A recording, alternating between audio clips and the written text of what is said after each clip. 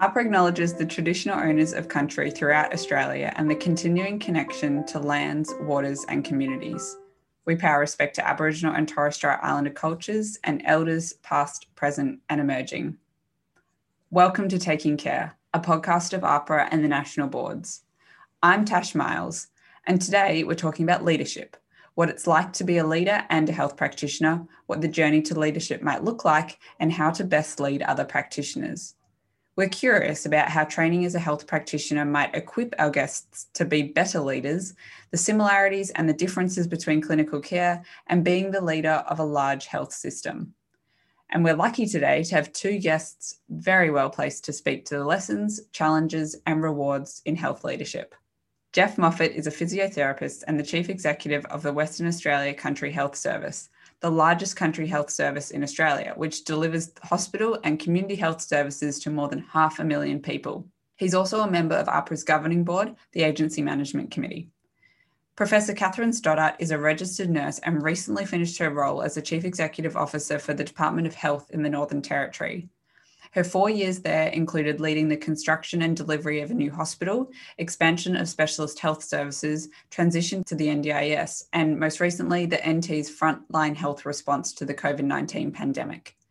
Since February 2021, she's been the Deputy Director General of Governance Integrity of Reform for the WA Department of Communities. Welcome, Jeff and Catherine. Thanks, Tash. Thank you. Let's start, Kath, with you. Could you introduce yourself and tell us a bit about your journey to those two major positions as a leader? So I'm a registered nurse and I originally undertook hospital-based training and then did a Bachelor of Nursing and a couple of other qualifications afterwards. I've kind of bounced between clinical roles for the first part of my career into strategy policy. I moved back into a Executive Director of Nursing role for WA Country Health, and that's actually where Jeff and I first met, and have been a chief nurse, so stayed in that professional line. And then in the UK had the opportunity to be a Deputy Chief Executive in the NHS, along with then stepping into a leadership role as the Chief Executive in Northern Territory Health. So I've bounced. I think my family would say I'm a nurse through and through, despite all the career changes. My heart and soul is probably in health, but the experience in broader areas just adds to that kind of mosaic of what you do in your career. Wonderful. And Jeff, could you tell us about your journey? I grew up in country Western Australia on a small family farm, so I've had a strong background in regional Western Australian regional life. And I undertook physiotherapy training back in the 80s and took my first job in Kununurra in the far north of WA as a solo physiotherapist at that time in the East Kimberley. I guess over time I had about 7 to 10 years of clinical practice and then moved into transition between some management, some clinical practice in the private sector in Perth here, and then made a plunge into sort of full-time allied health and then broader business and hospital management over the subsequent 20 to 30 years. Similar to Kath, I spent some time in the Northern Territory. So I grew up inside the country health system in WA in lots of ways, worked in multiple different regions, but ended up taking the role similar to Kath as the Director General of the NT Health between 2010 and 2014. And I've been back in WA since 2014 in this role as the CE for WA Country Health. So it seems longer than that, but that's the potted version, I guess, of my journey so far. And Jeff, could you give us a little insight into what it is that you do? Like what might you do in a day? Who might you talk to? What issues are you facing? I mean, country health is, as you said in your introduction, it's a very large health system geographically that covers the north to the south of the state, everything but the metropolitan area, essentially. We have 70 hospitals, around 30 remote area nursing posts. We do a lot of aged care, around 500 residential aged care clients on any given day, a lot of population health, public health, and significant mental health services as well. So we've got 10,000 staff and we've got a whole series of demands in different environments, different contexts through the state. So my job is ultimately I report to a board, so to ensure that we have the right strategy in place, that we develop appropriate policy and also comply with policy that's set at the whole system, at the whole of WA Health level. as well as importantly ensure that we deliver care 24/7 in a way that's consistent with standards and I guess anticipates demand. And that involves a lot of work with partners, with transport providers, with GPs, Silver Chain, a whole pile of partners in delivering care across the state. So we don't operate alone, we operate with many other stakeholders. And my job largely is really to ensure that we have a really robust executive team, good systems, and then I work closely with our board and the Director General in doing all of that. Kath, is this similar to your previous role when you were CEO of NT Health? The role, as Jeff describes it, is more like a Director General. So you have both the Department of Health element as a system manager and then the health services. So much smaller, of course, but Jeff was my forerunner in the NT. They're similar because the issues are similar. We've had quite similar experiences, I think. And Jeff, could you cite a particular step or decision that you made from being a physio that kind of set you on the track for leadership? I guess there's a particular point where I took the plunge, if you like. I was in mixed private practice and mixed management with an organisation called Lifecare for a number of years. And I very much enjoyed exposure to patients and clinical practice and working with colleagues at that time. I guess there were a couple of things. I mean, one, I was always interested in management.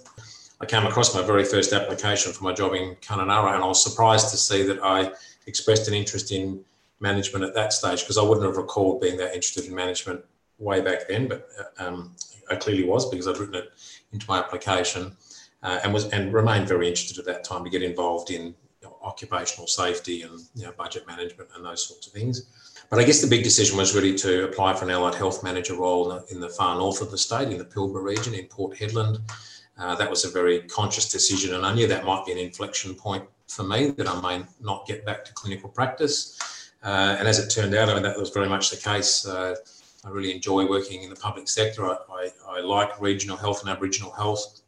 The number of opportunities that come along, particularly in regional WA, are extraordinary, and I've really taken those opportunities. Some things planned, some unplanned along the way. But really that decision to move from a mixed clinical and management role into a full-time management role in regional WA was that point. That was in 1995. And Kath, what about you? Is there a particular moment that you reflect on? I was a stomal therapist and clinical nurse specialist, which is very clinical, very at the interface with other clinicians. And, you're kind of young and enthusiastic and you think you're at your top of your game clinically. You kind of match fit, for want of a better term. And then I moved into a clinical nurse manager role, which took me slightly away. And I probably knew there was no going back once I wanted to lead a team. But then the really big change came for me when I stepped into effectively a Deputy Director of Nursing role. I think a bit like Jeff with his allied health manager role, once you actually take on the management responsibility and your time as a clinician is less, I mean, it is a pang. You have a real tension. I think an individual tension, and actually colleagues also create a tension because they kind of see you as stepping into a different world. But once you do it, there's kind of no going back unless you have to consciously decide to go back, because a trajectory starts. If you're reasonable at your job, that takes you away from the patient more and more. You said that there was a sense that you were match fit as a nurse, successful in the clinical role. How did you kind of take that, and maybe you might have moved to a different position in the hierarchy when it came to management? How did you reconcile that? Well, probably not well, actually, when you start, because you're learning. I mean, I think there is something about getting some of the education and capability that you need, managing a budget, trying to work out what your FTE is. I've had some absolute disasters where I was learning, and, you do. And so, and it's very hard to be good at something. What you perceive is you're doing well at something, and then to be slightly incompetent. And you have to ride that wave to learn it, or you never step over it. But you have to build your capability, get yourself some mentors that can help you, that are honest with you when you're not doing so great, and help you learn. Operational mentors as well as more strategic people who might help you with your career, for example. but to assume that you can take your technical skill in any clinical profession and immediately be expert at management and leadership. You may have some leadership capability, but to really understand the hygiene factors that go with management, you have to give yourself a bit of a break and learn that. You probably would agree, I think, Jeff, when you didn't necessarily know it all straight up. Yes. No, absolutely. And I think, it's good to have a sense of intuition and value people, because at the end of the day, we're in a people business, whether you're treating patients or whether you're working with staff. And I absolutely agree with Kath that stepping into that first management role full-time, the great thing about that for me, I suppose, was you were very close to your team, the people that reported to you and were part of the team that needed to address issues, services, challenges over time. So it's a very strong intuitive feel that that was a good thing to do. Obviously, on the flip side, it's the first time you really start having to deal with some complaints or interpersonal conflicts at a professional level. So there's a lot of learning about process and procedures to follow that you previously haven't really been exposed to as a frontline, as a clinician, but when you become a frontline manager. And I remember being asked to do there was a business case for a CT scanner for the Pilbara. I was asked to do a disability services plan for the Pilbara, which was a new piece of legislation which required us to have one. Now, I didn't have a clue about how to go about those processes, but people are very generous when you ask people with experience as to how you start to approach something. So that was the other thing for me, was there's a whole collegiate environment that gets enabled when you have challenges that seem insoluble, or you don't have the knowledge or experience, and you start asking, you really form some fantastic, some of them lifelong collegiate relationships in dealing with things that you're not skilled to do at that point in time.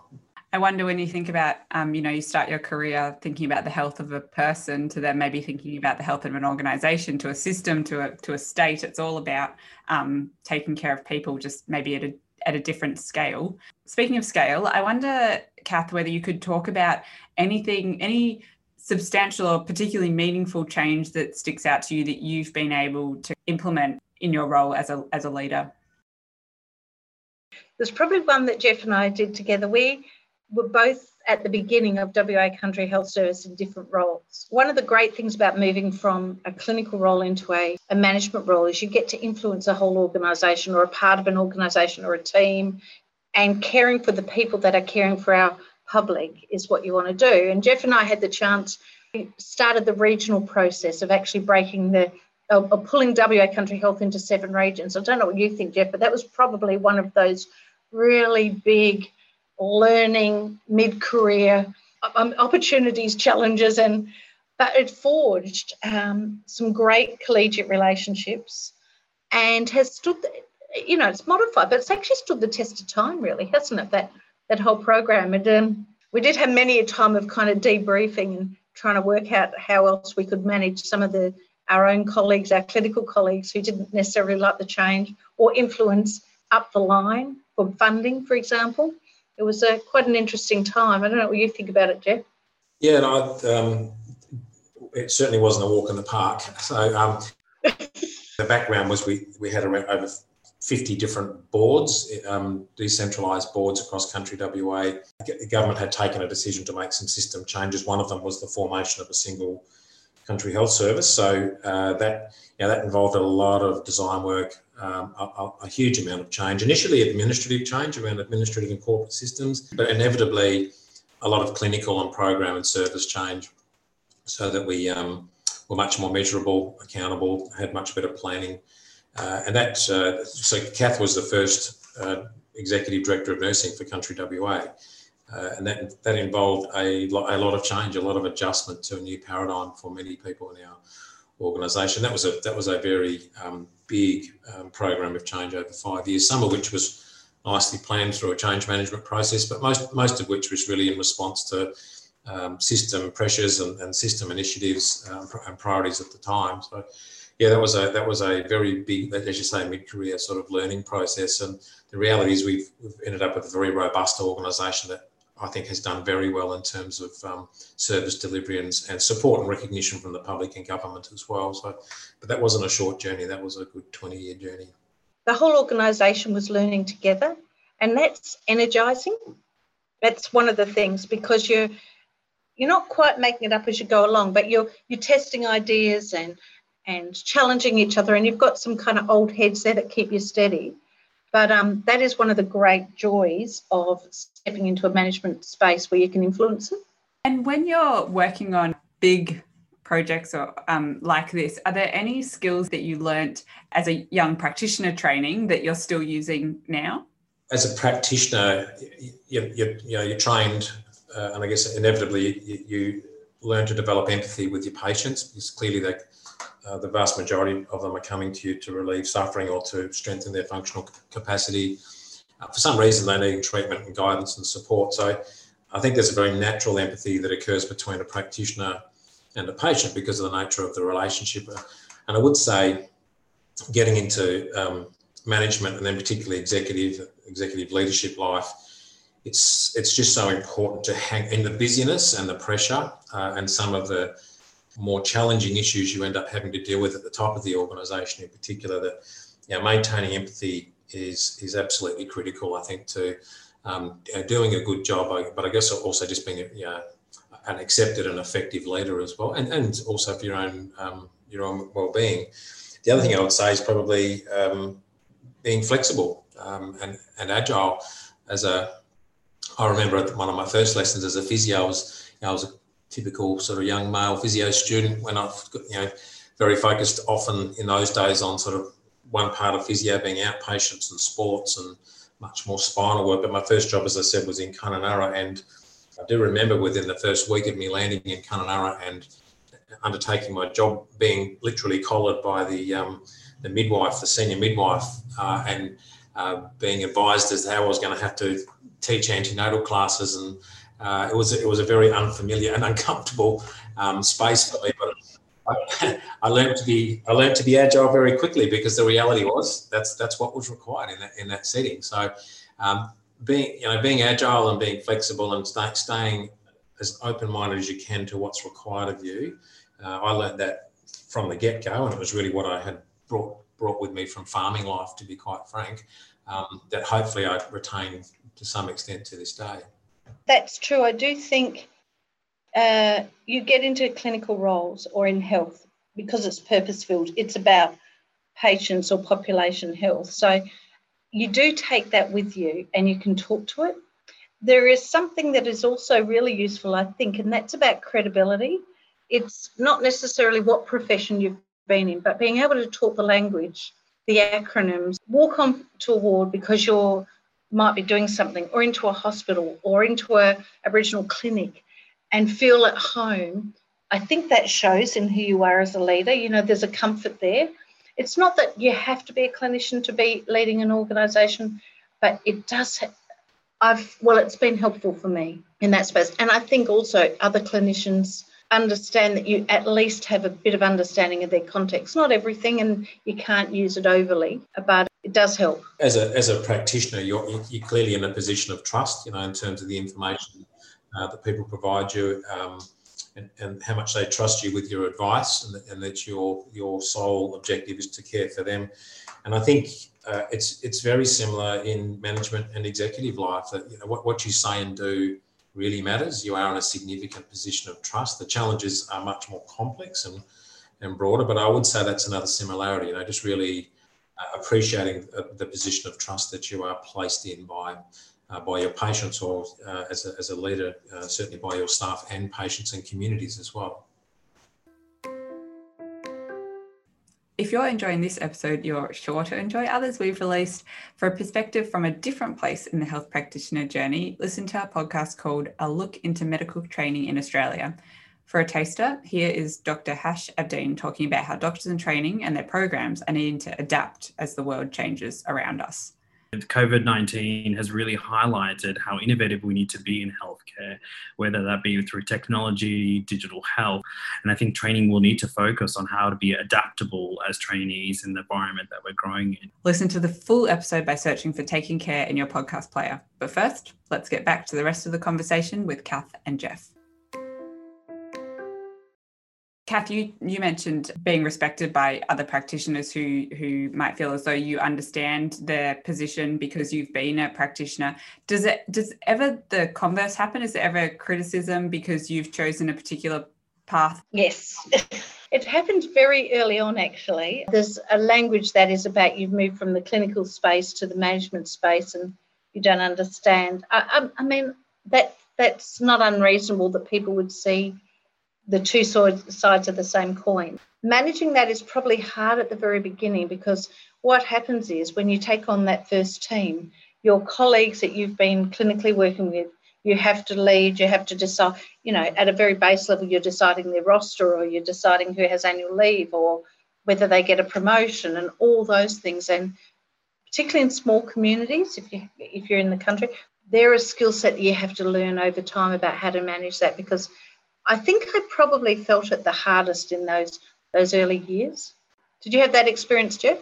Yeah, moving from a self-identification perspective as well, moving from identifying as a physiotherapist to becoming a manager of allied health. An important part of that was demonstrating no sort of bias or preference towards physiotherapy, for example, which was one of the areas that I had to manage. And that was an interesting thing that I needed to let go of my professional identity in lots of ways. And that's happened a very long time ago for me. But that was an interesting sort of paradigm that I didn't anticipate when I first arrived in that management job.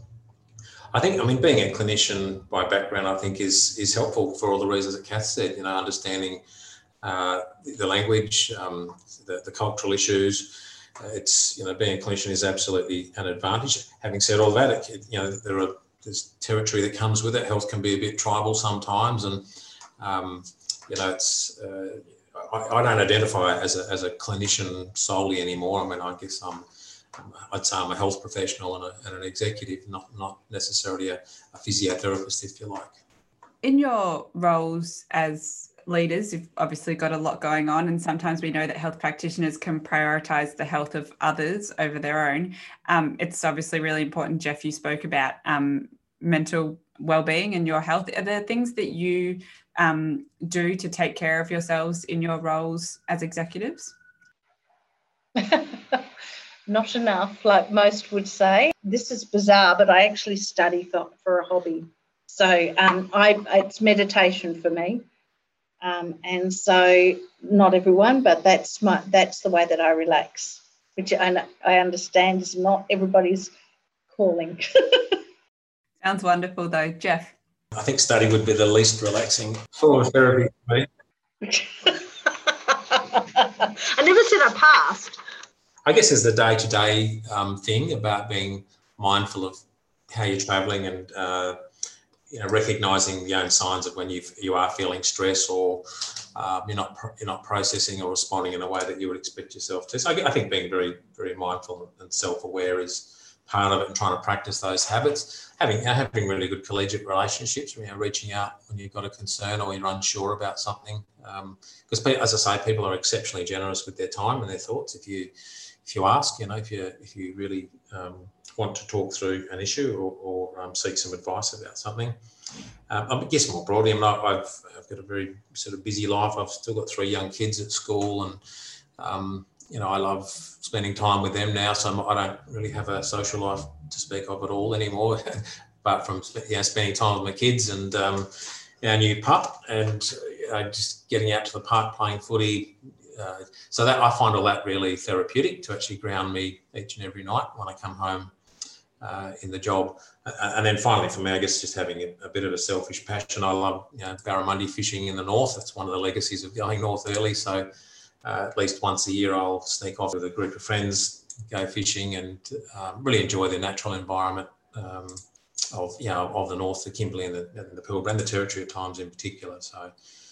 So it's a balance of things, but trying to recognise and deal with stress both yourself and within your executive team is a very important part of your job. Yeah. It feels like the theme of this conversation has been about balance. It's been about learning things from different areas and having your fingers in a lot of different pies, but they all kind of hold each other up, I guess. We talk about careers and this, and it seems like both of you have had ones which have kind of morphed as they've gone along.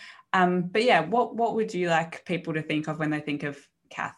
It's interesting. Well, I still resonate with being a nurse quite a lot, but more importantly for me now at this stage in my career, I'd like to think that the legacy I leave is the next generation of health professionals in the broader sense that really are thriving and are capable, because there is so many amazing people that are just the next layer down or not quite confident to take the step. Jeff gave me the opportunity to mentor some of his team. He has a wonderful leadership program that for WACS staff, and one of those leaders has gone on to be an executive director in another state that I was a mentor for, and that was probably as satisfying as anything that's happened, I think. So that's probably the legacy I would like to leave. And just while we're on that, do you have any advice for people listening who might be considering going in a more management leadership direction? Take a risk, have a go. A safe way to start is actually to do a project, because even in the clinical space, there will be a project, a new initiative, a business improvement. And I think you get the nub of some of your skills. So how to have a stakeholder group, how to run a meeting, how to work out a budget, all those things. Put your hand up for a project, because you will, one, you can test if you like it. And secondly, you'll build that first suite of skills that you're going to need in more broader management roles. There are so many opportunities, whether it's a project or an acting arrangement. They seek out opportunities to get into various management roles and see what presses your bells. I mean, obviously the big one for me is, if you can, be prepared to be geographically mobile, get out, displace yourself, make yourself a bit uncomfortable in terms of what you go and what you want to challenge. As such personal and professional growth available by doing that, and knowing that there will be colleagues and people that you don't even know at the moment that will support you if you simply ask. And Jeff, you've had longer to think about the legacy question, so what would you like yours to be? I find the legacy question an interesting one sometimes, because I really don't think achievements over the time are the sole province of an individual. Really, it's so much of what we do, especially the more senior you get, so much of you do relies on your team and teams below them. But having said that, I mean, if it was thinking of me personally, I just like to think that people recognise a strong commitment to regional services investment, health services investment and improvement over time. That's really been my life dedication, has been in health. I love regional WA and Australia more generally. I think it's amazingly diverse.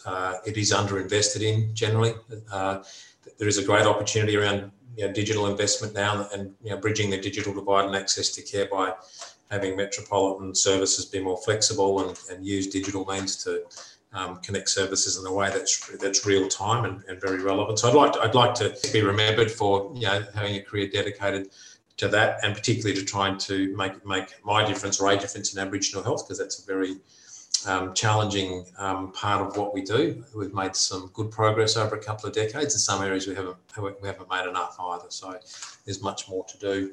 Kath, what do you see as important for future and current leaders in our health system to be doing, to be thinking about, to be acting on right now for positive change? A move towards patient experience as a measure of the experience of healthcare rather than the clinical outcome alone, which goes to all the things like voluntary assisted dying and people having choice, and it goes to whether or not a person in a community makes a decision not to access healthcare, or having culturally appropriate care when they finally make it to one of our services. All of those things, I grew up with the clinical outcome.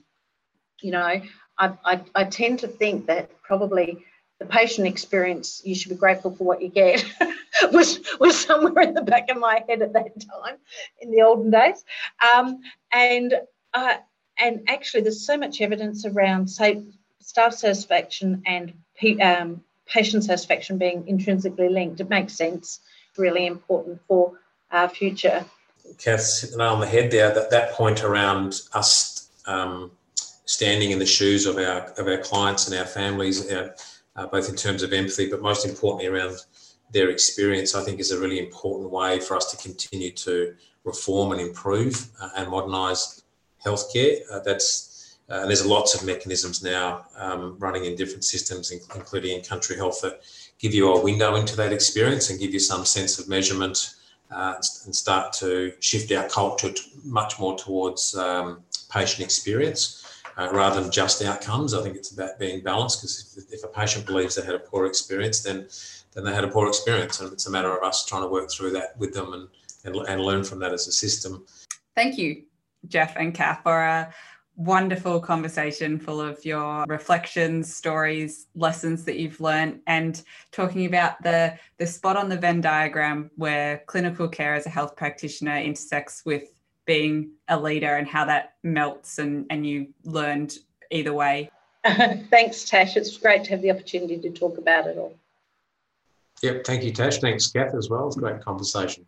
And thank you for listening to Taking Care. Don't forget to subscribe so you get all of our future episodes. And in the meantime, you can check our back catalogue by searching for Taking Care in your podcast player.